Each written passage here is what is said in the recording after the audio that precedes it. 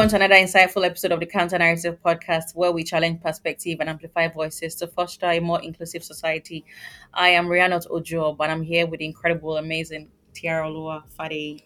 Hi, Rihanna. Hi, everyone. We have a special guest joining us today, someone whose work has significantly impacted the lives of many people, and she continues to inspire hope across Nigeria. Today, we are honored to have on the show Titilola Vivour-Adeniyi with us. Also known as the Merchant of Hope, Titilola has spent over 15 years in public service, serving in various capacities with the Lagos State government. Her work has been instrumental in providing a coordinated and proactive response to sexual and gender based violence in Lagos State. Titilola is the Pioneer Executive Secretary of the Lagos State Domestic and Sexual Violence Agency and author of several children's books on domestic violence, and she's the founder of the Lola Vivour-Adeniyi Foundation. Without further ado, let's dive right into the conversation with you, Titilola. Hi, Titilola. How are you doing today? I'm great. Thank you so much for having me. We're glad to have you here. So we know that you had your secondary school in France, and then you had your tertiary institution education in England, but then you came back to Nigeria. You came back to Nigeria to join the civil service, and it begs the question, like, okay, what's going on? Why did you do that? Like, and I know that you would have gotten offers from different establishment, top law firms, and all of that. Why did you come back to Nigeria to be a civil servant? Okay. Again, thank you again for having me. So I did primary school in Nigeria, and then yes, we all went to France. I did high school there, and then England, and then I was about to do my master's in law. I'm a lawyer by profession, and then it was my dad. My dad was of the opinion that I need to come back. It appeared that I didn't have like roots, so to speak, because obviously I had friends in France, I had friends in England, but I didn't really have a base home. So he was of the opinion that, you know what, defer your master's admission and then come back, do NYSC, and then you can always go back to wherever it is you wanted to go to. So it was actually my dad. So I came back to Lagos, did NYSC. At that time, I hadn't gone to law school, right? So I didn't really have a lot of options in terms of securing placement in a law firm, right? Because I hadn't gone to law school. So I had opportunities to work in the oil and gas sector. I had opportunities to work in a private law firm. I think maybe because the managing partner just liked me for some reason, I don't know. But then, as God will have it, NYC refused to post me to those places, and then they posted me to Lagos State Ministry of Justice. And at that time, I just felt, you know what, let me just get right into it, because we came out of camp in November, and I didn't get posted to the Ministry of Justice until December. And I was quite skeptical about the delay it was taking, because I had heard that if you don't settle in quickly, they may extend your service year and all of that. So I just agreed to serve in the Lagos State Ministry of Justice, and I never left. I've not left since then. That's 2007. I would like for you to tell us a bit about your activism. Have you always felt like a calling to be a public servant, working to serve and empower the vulnerable in the society? So I always say that I may not know where I'm going, or I may not know exactly what I want, but I definitely know what I don't want, right? And I do know that my life, my childhood, my upbringing, my parents raised us to be people of empathy, to be people of courage, to be people that use their voice and their platform in whatever capacity to assist anybody in their community. So, and perhaps maybe my background, law, the legal background or legal profession empowers you to use your voice. And it also, I think part of our training is that it inculcates in us the desire to resist oppression, right? And so if there are issues that other people may be comfortable with. I think we are wired to resist the status quo.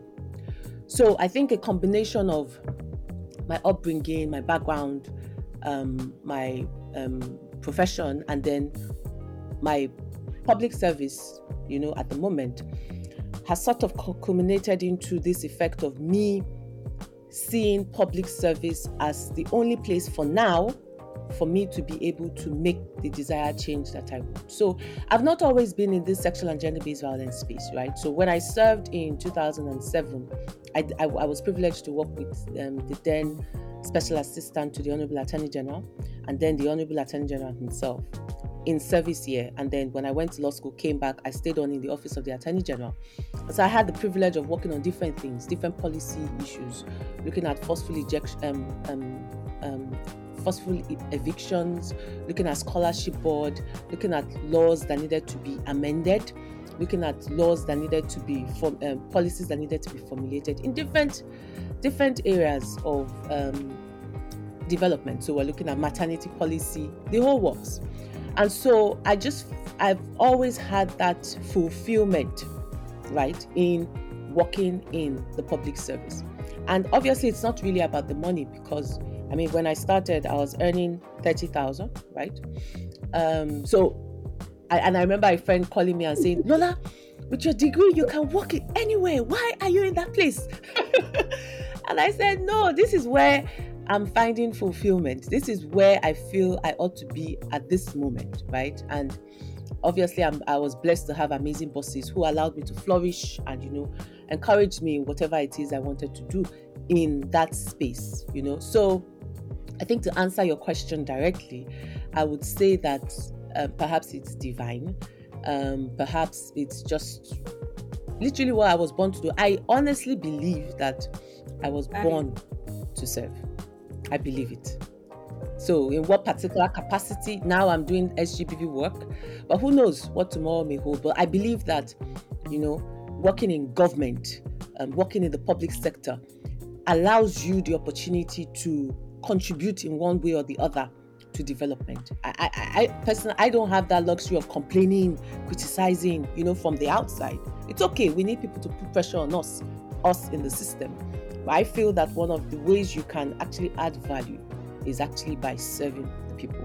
So it's such a privilege to serve the people of Lagos State in my instant capacity. That really is like, oh yes, and really, it's showing, like it's actually showing. Exactly. You can see the fruits of the fact that you were born to serve. It's really wonderful. And in our own capacity as well, we're serving. We amplify voices. We have this conversation on media spaces to shed light into the fact that this thing, what's going on, gender-based violence is real. Because when it comes to GBV, people tend to downplay it and say, oh, what's there? And it's one of the ups and downs in partnership. And we're like, no, ups and downs, yes, but zero violence. So in our own way, we are also putting in the work and contributing in our own little way, in our own little spaces as well. So thank you for the work that you do. Thank you so much for using your platform. So you've been with the Lagos DSBA since 2014 when it was a response team and you were the coordinator of the team then. And then you are the pioneer executive secretary at the moment.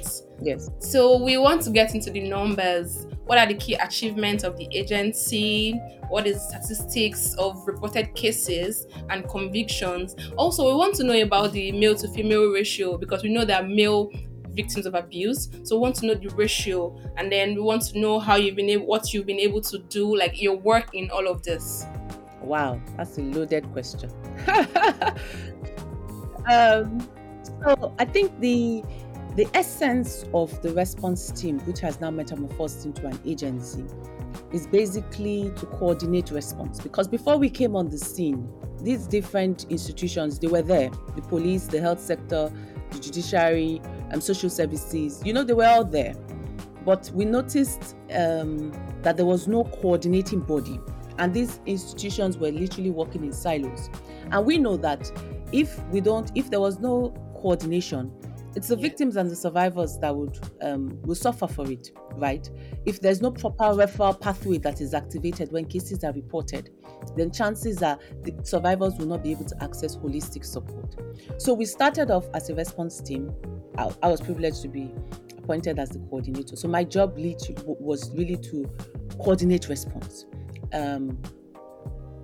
propose and formulate policies, because this was literally, we started from the scratch. There was no template for it. There was no sister state we could go to and learn, right? It didn't exist at that time in Nigeria.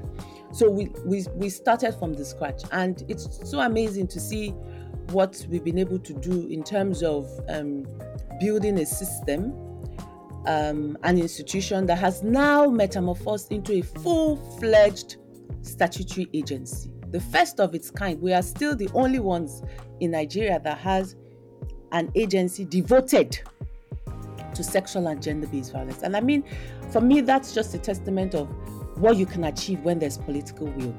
You know, some people ask, oh, what's your secret in Lagos? Why is it that Lagos seems to be towing the right path? And then I always say it's political will. You know, I've seen how it's not enough to have passion. Neither is it enough for you to be knowledgeable about an issue. If there's no political will, you know, to address these issues, to mainstream these issues into the different sectors, then chances are it will just end as passion and it will just end as mere activism. So what we do at the agency, it's our statutory mandate to respond to cases. It's part of our statutory mandate to ensure survivors are able to access holistic support and services. And these services, I'm referring to medical. If a person has been sexually abused, they must receive medical attention within the golden hour period of 72 hours. And then let's not forget that a lot of our survivors are indigent. So they don't necessarily have the finances to even access medical attention post-trauma. And so we have to develop policies that mainstream response to SGBV into the health sector. And so what we have now is the Sexual and Gender-Based Violence Intervention Trust Fund, which basically provides free medical attention to survivors that present within 7 days post-trauma. In terms of legal support, we're dealing with crimes, right? Crimes are committed against the state. Survivors need access to justice because that's one of the ways that they take their power back and they're able to maintain control of their lives. And so we work very, very closely with the police, knowing fully well that, you know, the police plays a crucial role in ensuring that survivors are able to believe the system and stay on in the criminal justice process. You know, if your first port of call is discouraging, chances are you'll say, you know what, I've left it to God. God is the ultimate judge. God will judge that person. But if you engage a police officer who is trained, who is professional, who deploys empathy, who knows what to do, how to refer, chances are you would have a bit more confidence in the system and you'll be willing to stay through the long haul. So we work very closely with the police. Over the years, we've been able to establish designated police stations referred to as family support units. Currently, we have 22 across the state. And these stations have trained personnel that once you get to any of these divisions and you report at the counter that you want to report a case of domestic violence, for instance, you are sent immediately to the family support unit. In other divisions, you go from the counter to the station officer, from the station officer to the CRO, from the CRO to the DCB, from the DCB to the DPO, and you are repeating, you keep repeating the case, which is actually while re-traumatizing victims and survivors. So what the family support unit does is basically ensures that you go to one person or one office, you tell your story, you document, and then the referral pathway is activated. So it's the police that then refers you to other places where you need to go to access help. So that's one of the intervention that we're very proud of, working with the police. I'm not saying that the police, the FSUs, the family support units are perfect, no. I don't think there's any institution that can boast of perfection, but definitely we can say that because of that symbiotic relationship with them, we expect that survivors are able to access quality services when they approach those designated police stations. Another area that we've been able to propose interventions in is in the education sector. So we know that nobody is born an abuser, right? There's nobody that comes in as an abuser, and we also know that the education sector plays a huge role in shaping mindsets. And the truth is, we are at war with mindsets. We are at war with cultural norms and values that have been inculcated in people from generations to generations. We didn't just appear. The rape culture didn't just begin today, right? It's something that has been shaped in our mindsets, perhaps because of our socialization, the way we were brought up, the words we heard, what we saw, So it's going to take a while for us to reorientate our mindsets. And one of the powerful ways of doing that is education and literally catching them young. So what we do in partnership with the Ministry of Education, Office of Education Quality Assurance, we have now designed a curriculum for boys and a curriculum for girls where we teach boys on promoting positive masculinity. We teach girls on femininity. We teach them on grit, tenacity, resilience. We talk to them about sexual and gender-based violence. We talk to them about SRHR. We talk to them about transitioning from boys to man. And just basically gender equality and equity, gender parity. The fact that this is a girl does not mean she's inferior to you, Use your masculinity for something positive. Use your strength for something positive. And, we started with just 40 boys in 2018. And now we have over, I think, 3,000 boys in the clubs across the state. I think we're in, roughly 100 schools in the state. And the same ratio for girls as well. So we're very proud about that. We're also proud about how the schools, the education system itself is now, has now embraced sexual and gender-based violence and the need to ensure that children are appropriately sensitized and informed about these issues.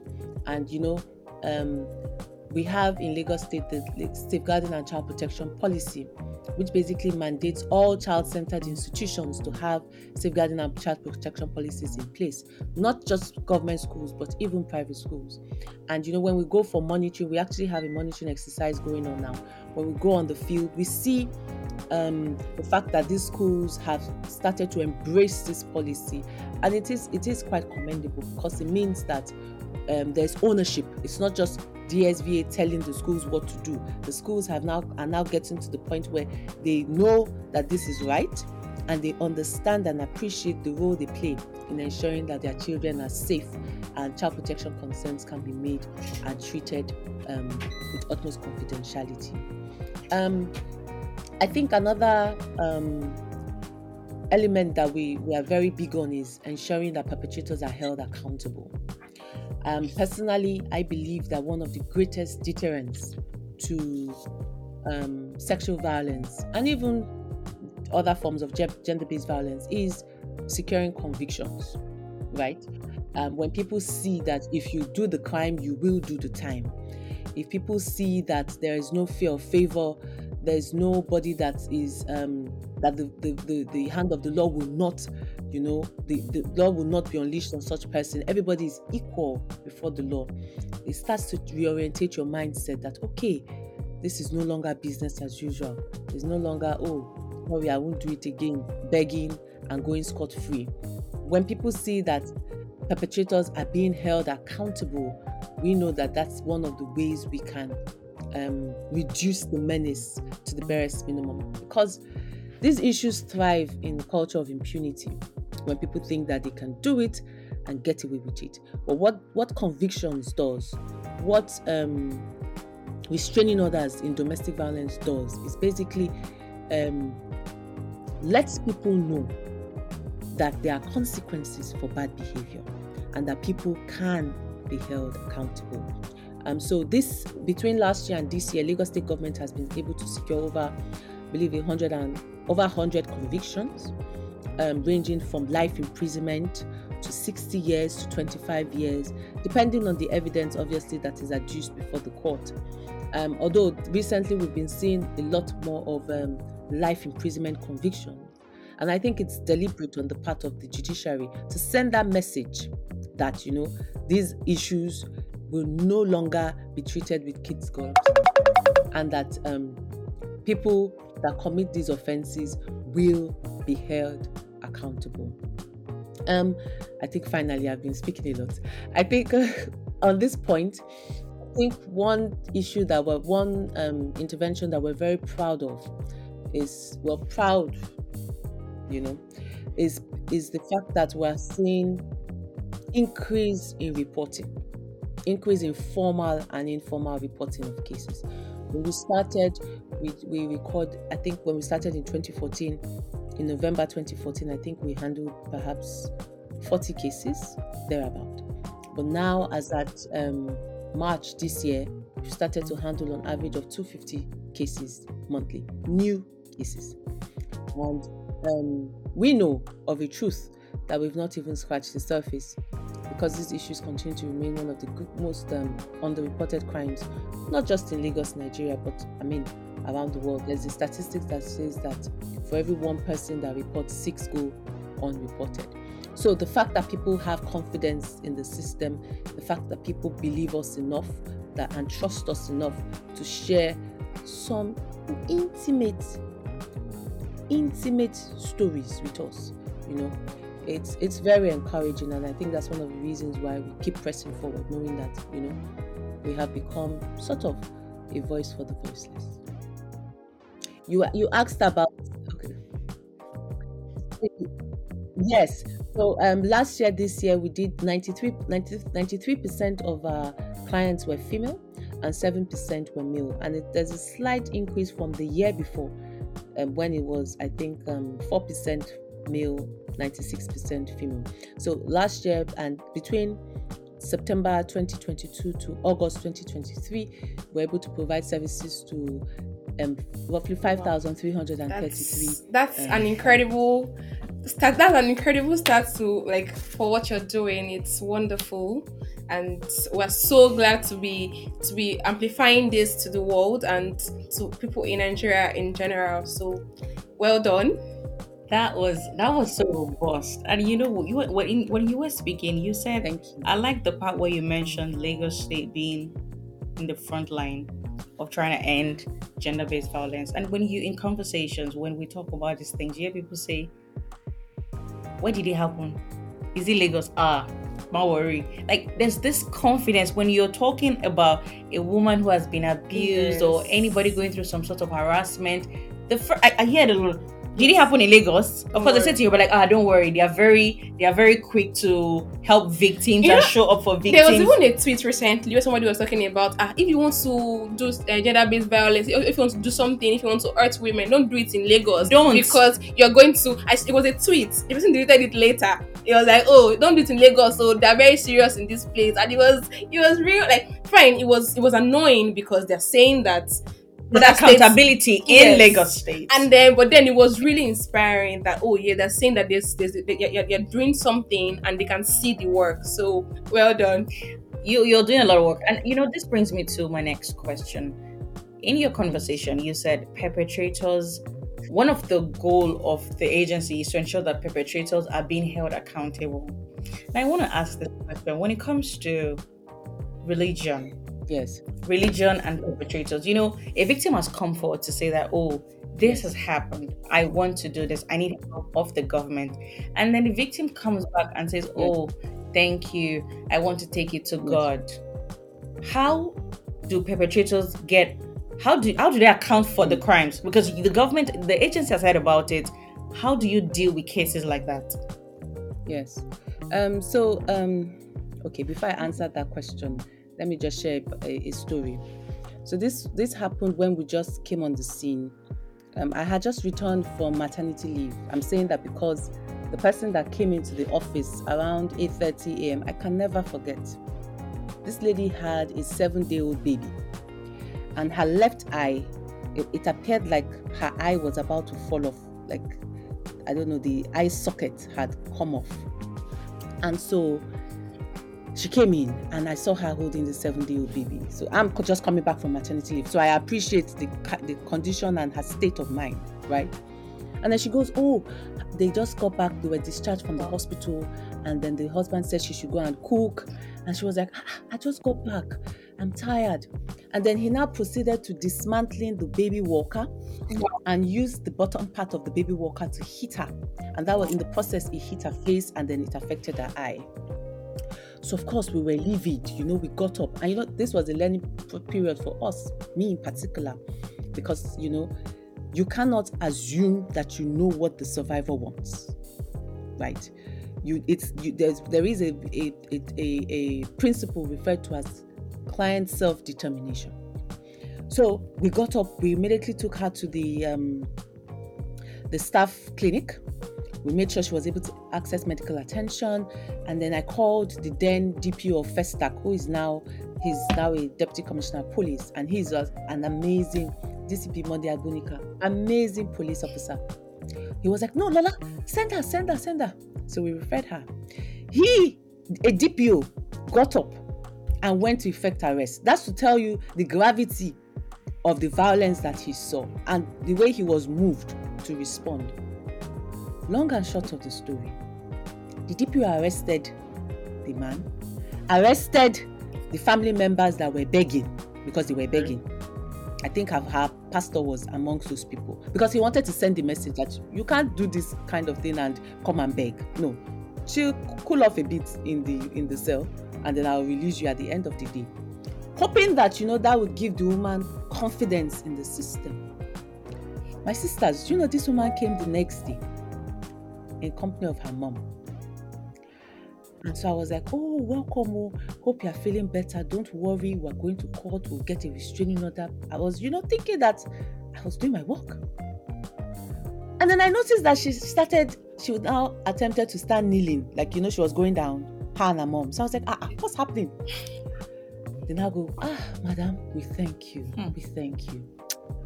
But you see, our pastor has spoken to us. And he has said that this thing is the work of the devil. So at this moment, let's just allow sleeping dogs to lie. The man has learned that lesson. He will never. So I was like, do you think I'm sitting here warming this chair? Like, why are you? The next thing she said shocked me. She said, madam, forget I came here. Forget. She said, forget I came here. In fact, remove me from your people's register. Forget I came here. And for me, obviously I was upset, but then I realized that, what was justice for her is not necessarily the traditional justice, which is court, jail. Justice for her at that point in time was her letting him sign an undertaking to stay away from her and her 2 children, right? And then provide maintenance for her. The maintenance, i.e., support, feeding, and all of that. And then I realized that this pastor, as with all other religious clerics, play a huge role in either encouraging victims and survivors to report cases, or encouraging them to remain in abusive relationships. I'm zeroing in now on domestic violence. And so this helped us to now start keeping data of people who had reported to their clerics before coming to the team, the response team then. And then 2-3 years down the line, we then mined that data. And it revealed that at least 65% of people that present at our agency or response team then had previously gone to their religious cleric to report. And so the religious cleric had deployed ADR, deployed the Bible, the Quran. This is what the Bible and Quran says, right? And then tried to persuade them in remaining in the relationship. And so what that did for us was then to develop an intervention for religious institutions. We are not saying that we're coming to take over the role of the church or the mosque, but we need to let religious clerics know that we're dealing with crimes. Crimes are committed against the state, and that handling domestic violence requires a skill. It's not you can't just open the Bible and say God hates divorce. God says, Madam, submit. There's a place for that. There's a place for religious counseling.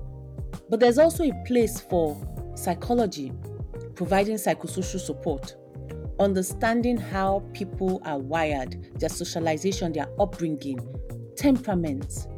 That informs decisions, and that helps parties who are still interested in the relationship to debrief, to receive therapy. Perhaps it's anger management.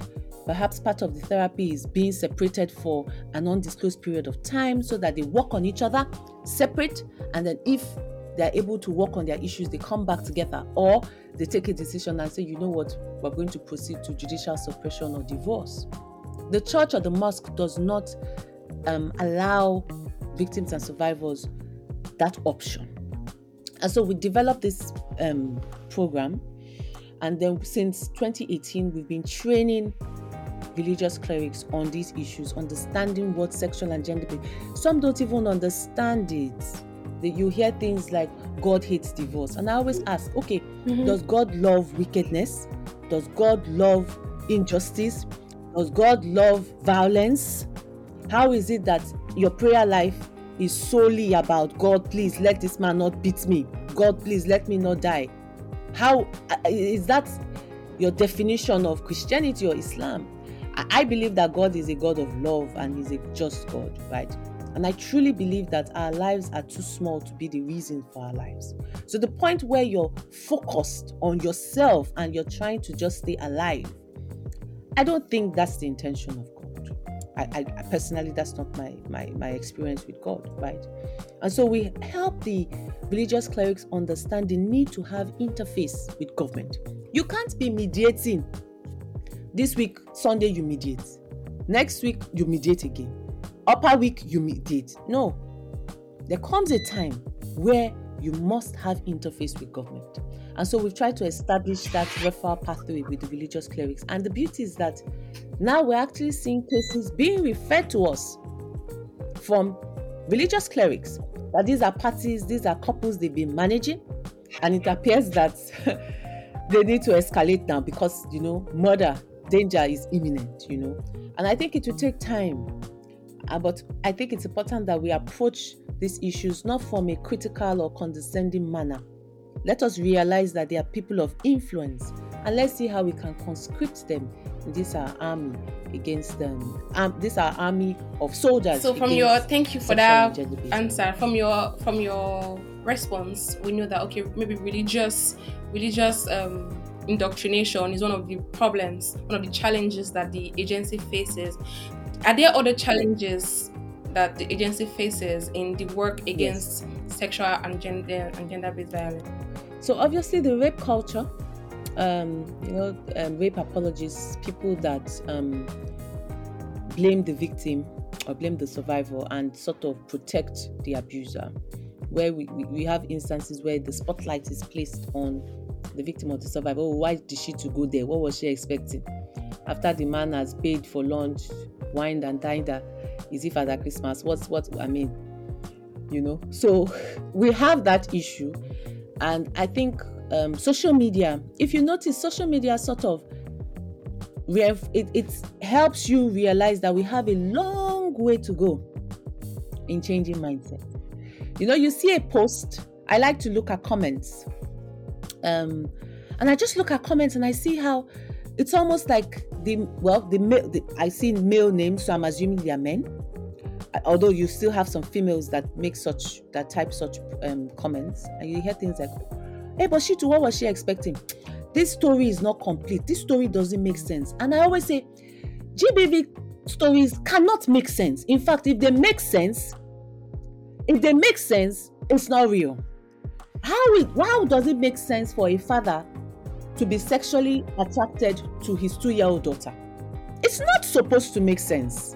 It is because it doesn't make sense. That is why it's a problem, right? And they are trying to rationalize, they are trying to understand the how it happened, and they start to give excuses for bad behavior. And then I say to myself, imagine a survivor is looking at these messages.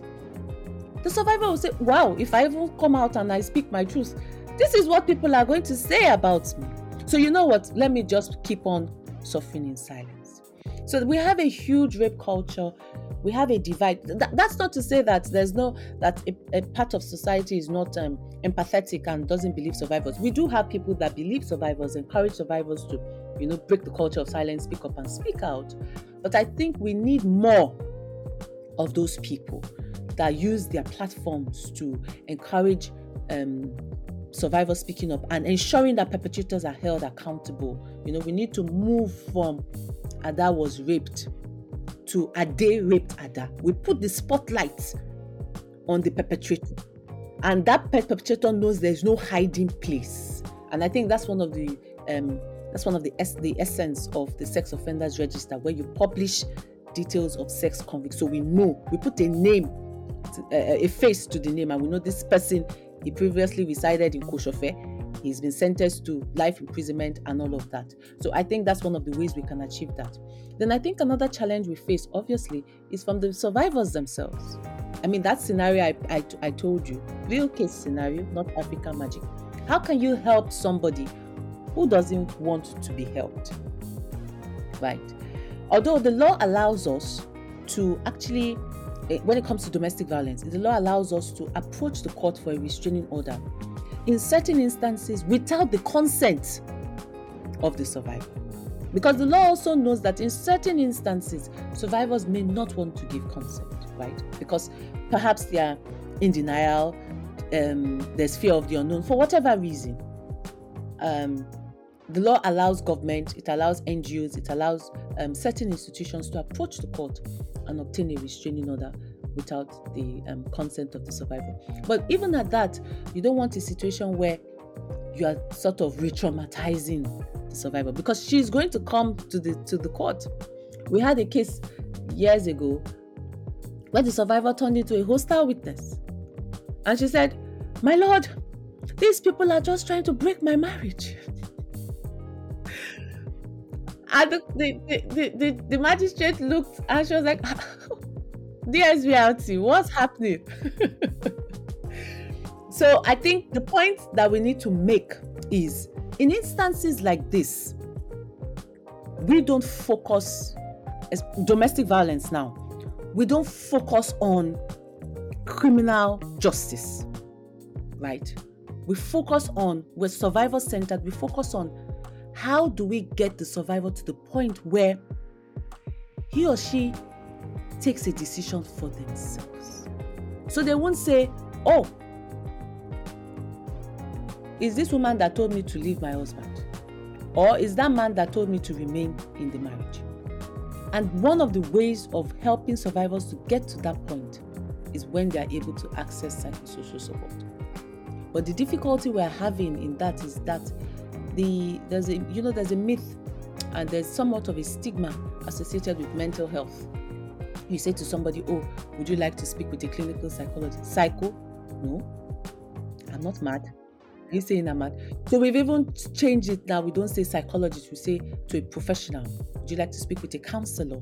And they're like, "Oh, counselor." Yes, you don't pay, you just make yourself available.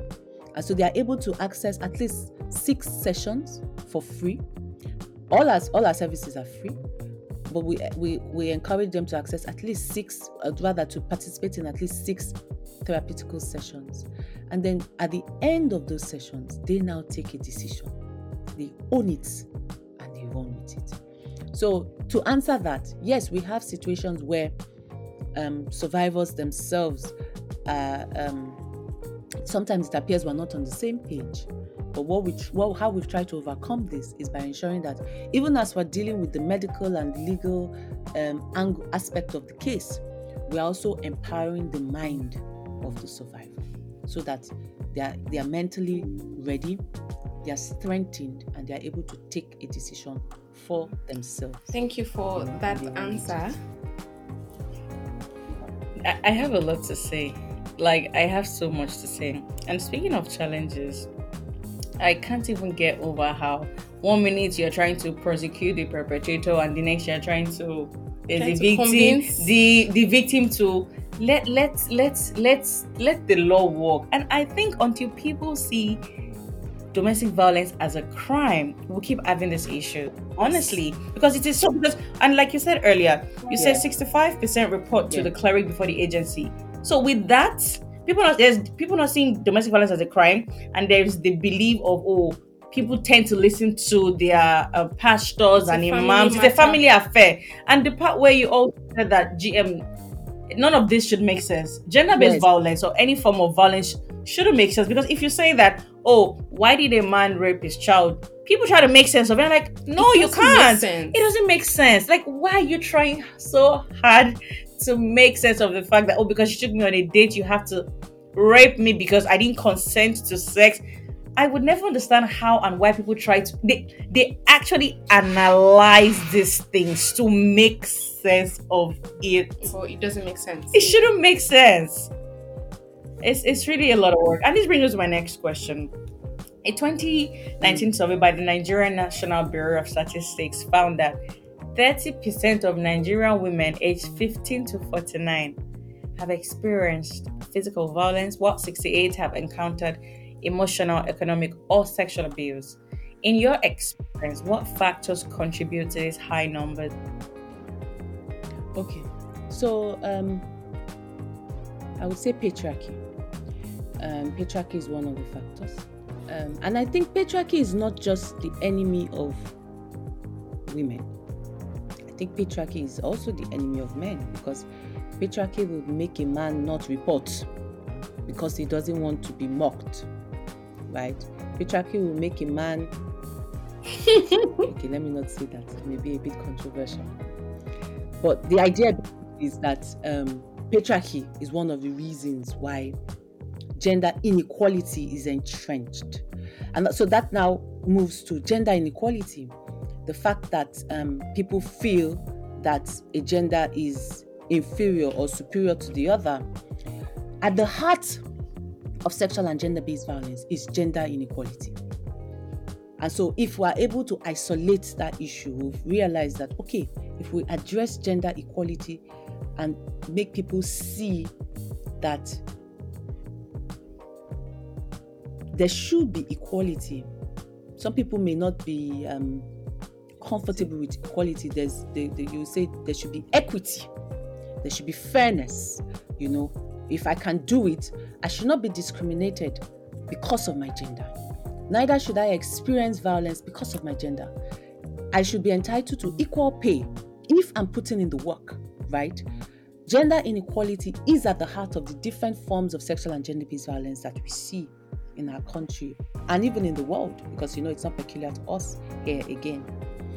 I think another factor is our religious and socio-cultural factors. Even from the moment when a child is born, people will ask, what did you have? I had a girl. You had a girl. Princess. What did you have? I had a boy. Wow! Madam, you are great. Almost like as if it takes a different energy to birth a boy. And it's from there that it starts. The way we raise boys. You raise a girl from a young age. The girl becomes homely. She's cleaning, she's cooking, she's going to the market with her mom. She's learning negotiation skills. She's haggling, she's bargaining. She's coming back, taking care of the family, What is the boy doing during all this period? He's probably watching TV or playing football outside. He eats, he drops the plates in the kitchen for the sister to wash. What do we think we're doing when we're raising children like that? That the boy is to be served, Yes. and the girl is to serve, and then we expect that we will not have inequality as they advance in adulthood. No. So it's truly, these issues stem from the roots, the family, and that's why we're very, very intentional about what we do with the family system. Right? We are all a product of family. Family not necessarily be a nuclear family. Our upbringing, when we engage men who have allegedly been physically abusive, a good number of us tell us, when they are vulnerable and honest enough, they tell us that this is what they saw growing up. When their parents had issues, the father will remove his belt, give the mom some lashes, and whips the woman back to her right senses. In fact, there was a gentleman that said to me that when we invited him, because the woman wanted us to invite him, and he said to me that, I'm not denying it, I beat her. But what is upsetting me is the fact that this woman had the effrontery to come and report me to government. And he didn't know when he said the next thing that, after all, my father beat my mother, and my mother stayed in that relationship. I just gave you 2-3 slaps, and you are coming to report domestic violence. For me, I just felt pity, because this is what this person knows. The truth is, you can't give what you don't have. If you've been brought up in an environment that has normalized violence, that will be your conditioning if you don't access professional help. So yes, it's important to address that violence, but more importantly is to understand the mindset. Why does this person have this warped mindset? And see how we can, if possible, correct that mindset. Let them know that, yes, conflicts, you will definitely have conflicts in relationships, but how do you manage those conflicts? Can you speak about those conflicts? Are there coping skills you can be empowered with during counseling and all of that? So I think patriarchy, our socialization, our upbringing, what we're used to, and then some people will say poverty. The fact that you don't have enough resources makes you more susceptible to making choices that may not be in your best interest, right? And I think let me do a bit of advocacy here. It's important that females, we must have income. We must be empowered. I always say that there is nothing as sexy as a woman who is empowered and she's experiencing violence. There's a limit to the violence she will take. At some point, she will take a decision and leave because she has a bit of income or she has a bit of savings. Let's not forget that one of the things that domestic violence does is it sort of hinders the victims or survivors' earning capacity, and it is deliberate on the part of the abuser to keep their victim or their survivor in penury, because they know that if this person has funds, it will get to a point they will say, you know what, I'm done, to hell with you. But if you are dependent financially on everything, I mean, where are you going to go to? Who is going to assist you? So poverty, yes, I think it does play a role to a certain extent in entrenching or encouraging the perpetration of Thank you for that robust answer to the question. So you remember I mentioned earlier that somebody made a tweet talking about if you want to hurt women, do not do it in Lagos. They are very serious about all of these things there and you face consequences. So are there things that the Lagos State government, the Lagos State GSBA is doing that could serve as a model for other states to have this same testimony that don't do this to women in this state because this is what is going to happen to you? Are there things you're doing that could help other states' governments?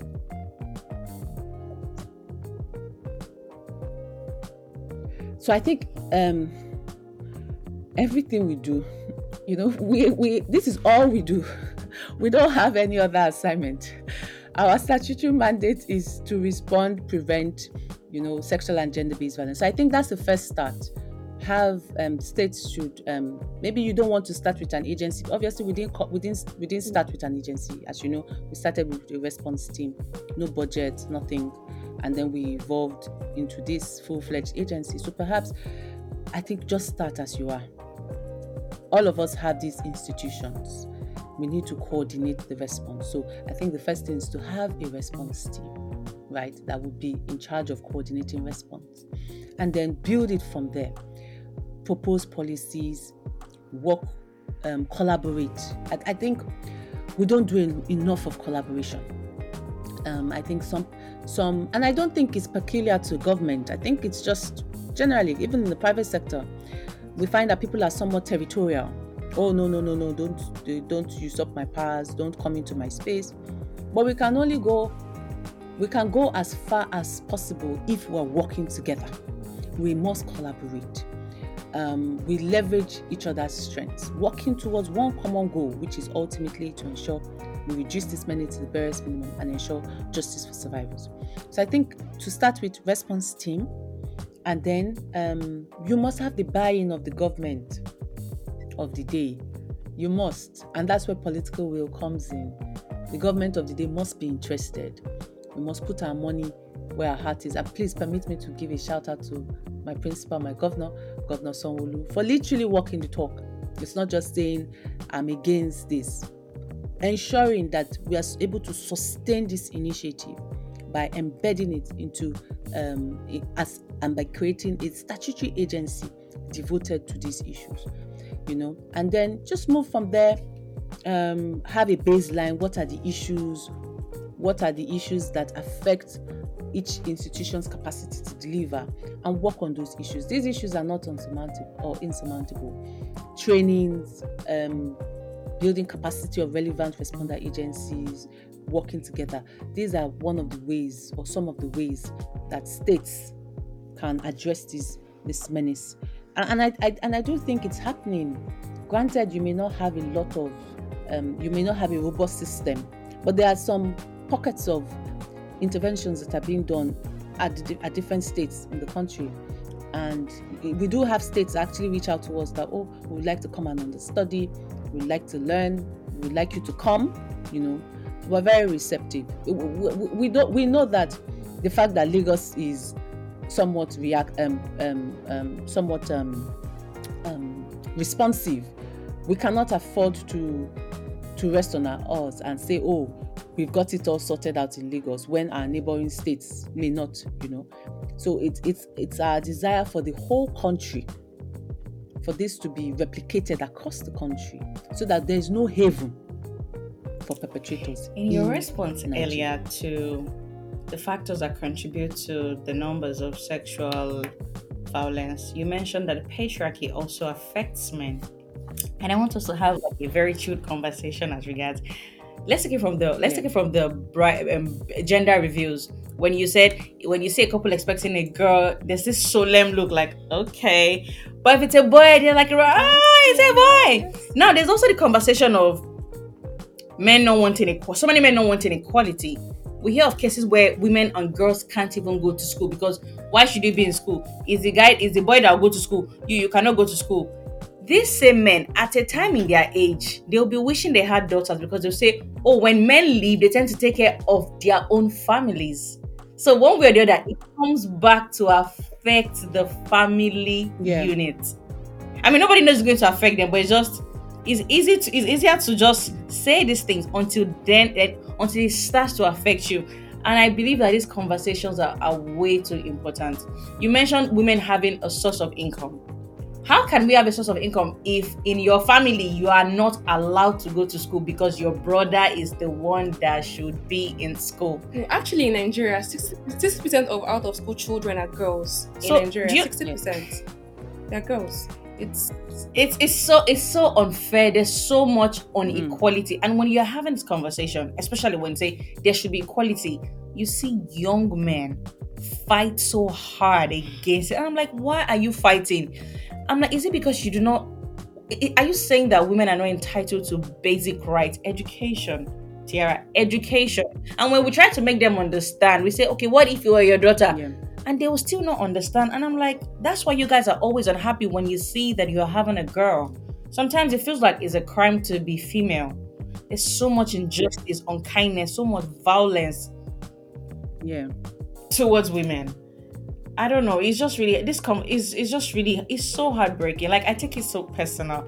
It is so unfair. Women and girls deserve a life of ease. Like you go to school, you do everything, and they'll say your husband will tell you you cannot work. And if you look at the religious sector, it will be serve your husband, obey your husband. So at what point can women actually Get that financial security, get that financial empowerment. or feel awesome and being able to make decisions? Because it's no, your husband is talking, it's what your husband says, it's what your husband says. Where does a woman's voice comes into play? And when it doesn't come into play, it brings violence because you're trying to fight against oppression. It's like I'm talking to you and you're talking back. Then there's the blow, there's the punches, there's it kicking you out of the house. It's too many. It's so unfair, really. It's really, really, really, really unfair. And I can't even imagine how hard it must be for you in the front line, witnessing all of these things every day. How do you deal with? Because I can imagine the kind of emotional trauma you get done, like that get done on you. How do you deal with Sometimes it? I log up the internet. I'm like, you know what? Yeah. I don't want to see it. I don't want to hear it. Yeah. It's too many. So I can't even imagine being at work and it says he beats me, he kicks me out, he raped my child. How do you deal with it? Like, What? no, you as a person, how do you actually deal with it? As a person. So us responders were exposed to vicarious trauma. Indeed, yes, secondary trauma. So what we started doing 2 years now. So we actually have in-house clinical psychologists and psychiatrists that we work with. So we also go for debriefing. When we started, people were not too receptive, but then we had to make it somewhat of like a culture. You can't give what you don't have. If you are not mentally balanced, if you are not happy, if you are not okay, you won't be able to give your best. And the truth is, because of the environment, because of my office is somewhat like a pressure cooker. If you come to my office between the hours of 10 and 1, in fact, you'll be overwhelmed because of the people coming in. And so we're literally working back to back. So even the people that care for others need to care for themselves, right? So we started that, ensuring that they are able to access support.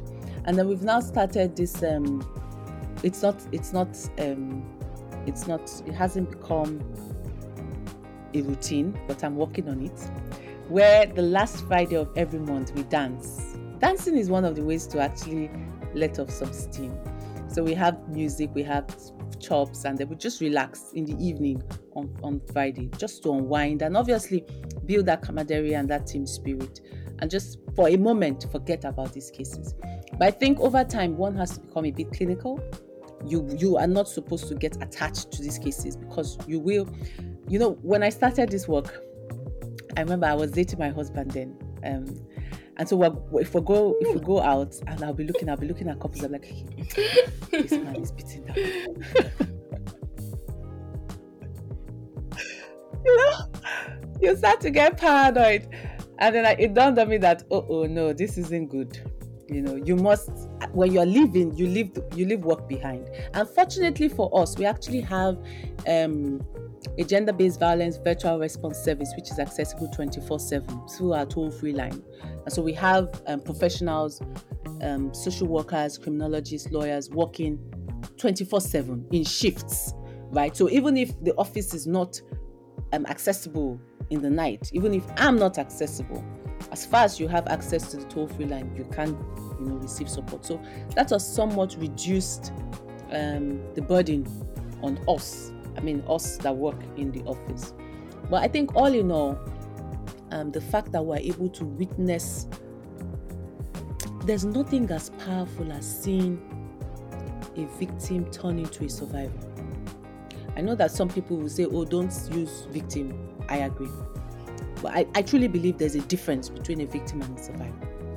When you see a person metamorphosed into a survivor, where it's that survivor that now starts being a voice, that survivor that was down and out is now employing others. As I'm speaking to you, I'm even having chills. It's the greatest. And that is truly something that money cannot buy. And it That's really makes incredible. this work worth it. Speaking of men beating their wives, when we talk about domestic violence, people often watch out for scars. In the agency, how do you deal with issues? How do you deal with Yes. abuses that are emotional, economical, and sexual? Because the victim has come to your office, there is no evidence, and then you're calling the husband in. How do you handle those cases? Because what if he denies that? What if he says, she says I'm abusive, show me the evidence, but it is economical, it is sexual, and it's emotional? How do you deal with those Exactly. cases? It's tough. I won't distort the truth. It's actually tough. So at that point in time, of course, we won't be able to escalate to the police because the police will need to have evidence. So we'll deploy alternative dispute resolution in the form of mediation and negotiation. So you tell us your side of the story, he will tell us his side of the story, and then there's an unbiased umpire that midwives that process. And then sometimes, some survivors don't even know they have evidence. They assume evidence is only real evidence. The fact that a neighbor had settled the case before, we may be able to talk to that neighbor if that neighbor is magnanimous enough to write a statement. That's one of the ways we help the survivor to build their case. But ultimately, in a case of emotional abuse, psychological abuse, we're looking at that point in, okay, what does this survivor want? Oh, madam, I don't want this man to come near me and my children again. Or, madam, I want this man to stop the beating. Let him sign an undertaking that he will desist from it. Or, madam, please, I need a lawyer. I want to file in court for judicial separation, or I want to file for divorce, or I want to file for a restraining order. But when we have that ADR session, it allows us to get more insights into the issues. And then, because we have trained family life engineers, in the process of the mediation, we have what is called caucusing. And that's where we engage with the parties separately. And that's an opportunity for the officer to speak truth to power to this alleged abuser. Listen, this woman, she doesn't have any reason to come and concoct stories. Tell us as it is. Do you have a reason, And then with professionalism, we're able to actually get the truth in most instances from the alleged abuser. And then our joker is usually the psychosocial support provision. It's free. I don't know if you've tried to access professional counseling. It's expensive. Accessing mental health services is actually quite expensive. And so we provide these services at no cost to survivors. So we just tell them, make yourself available. And then especially when there are children involved, we tell them, you need to co-parent. You want her to pick up the child. You're not going to call DSVA that please call her to come and open the door. No. And so when you both attend counseling, albeit separately, it will help you to co-parent. And so the ADR sessions are quite instrumental in helping survivors, also onboarding. For some survivors, the opportunity to even speak is part of their healing process because they have been so their emotions have and their self-esteem has been so broken to the point that they've lost their voice. But the ADR session allows them to find their voice as well, so they're able to speak and talk about all these issues they've been internalizing for years. And so that's also part of the healing process. And then, as I said, we're survivor-centered. We do what do you want? What do you want to achieve from this process? Thank you. It's been a very refreshing conversation talking to you because you're on the field, you're working with these people, you're working with professionals, you're basically like the middle person because you're coordinating in the sense of you're bringing survivors, you're bringing professionals, you're bringing everybody together to do this. So it's been refreshing to have this conversation with you. And in conclusion, we would like to ask, so what words of advice do you have for people who are currently in abusive situations? What are you going to leave, what words would you leave them with before we end this conversation? Thank you. I would say that every domestic violence case is a potential murder case. It can be the last push, the last shove, the last kick, the last slap. Please don't wait until it's too late. Don't be afraid of what will people say. That phrase has kept people in bondage. And the truth is, irrespective of what you do, people would say. If you speak out, people will say. If you stay quiet, people will say. So do you. And be alive. And be whole. And be complete. And one of the ways you can achieve that is by breaking the culture of silence. Speaking. Wow, that was truly eye-opening.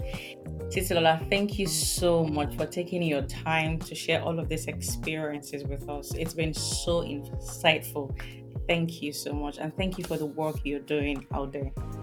Honestly, we're also hearing so many things for the first time because you're in the field. We hear these things from friends, family, strangers, but even if we say everybody was lying, you can't be lying. We need to hear the stories from people that are doing the work, the real work, to save victims to it's hard, really. It's really hard. Thank you for your dedication to the work you're doing, because it's showing and people can see.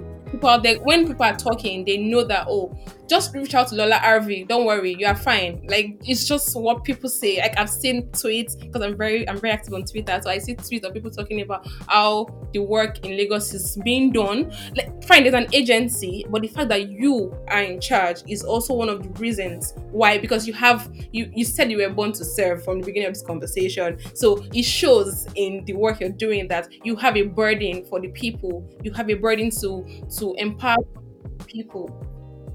Thank you for the work you're doing at Lagos DSB. And to our listeners, we hope that this episode has provided you with a better understanding of the issues surrounding sexual and gender-based violence in Nigeria. And we hope that it has also inspired change. Absolutely. Let's all work together to foster a inclusive and equitable society. And don't forget to listen to our previous episodes. And stay empowered.